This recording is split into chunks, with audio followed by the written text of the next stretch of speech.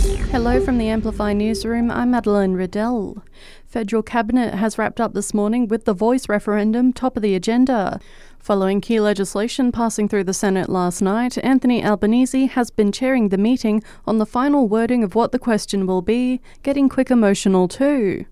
It will read, a proposed law to alter the Constitution to recognise the First Peoples of Australia by establishing an Aboriginal and Torres Strait Islander voice. Do you approve this proposed alteration? That's the question. There would also be amendments to the Constitution, with the referendum expected to be held sometime between October to December. Meanwhile, the Manhattan District Attorney's Office is yet to finalise its case against Donald Trump over alleged hush money paid to an adult film star. The former president is anticipating his arrest this week. David Smith from the US Study Centre has told listeners the Briefing podcast, if he does get done, his lawyers will be well prepared. Trump has such a long history of court cases. He and his lawyers know about and have used every single trick in the book that exists for saying as little as possible.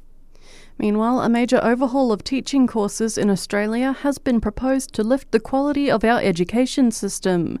A national task force wants to raise the entry ATAR for teaching degrees to 80, while financial incentive is also being floated to encourage professionals to move into the classroom mid-career. Phone and internet bills have become a real struggle for 1 in 5 Australians. New stats reveal a fifth of customers have missed a payment as a result of the cost of living crunch. The Australian Communications Consumer Action Network also found 21% went without meals and medicines so they could pay their telco provider. And that new Winnie the Pooh horror film won't be shown in Hong Kong.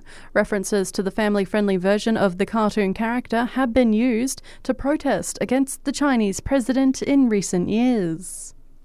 And that's the latest in news. We'll have another update for you right here around lunchtime.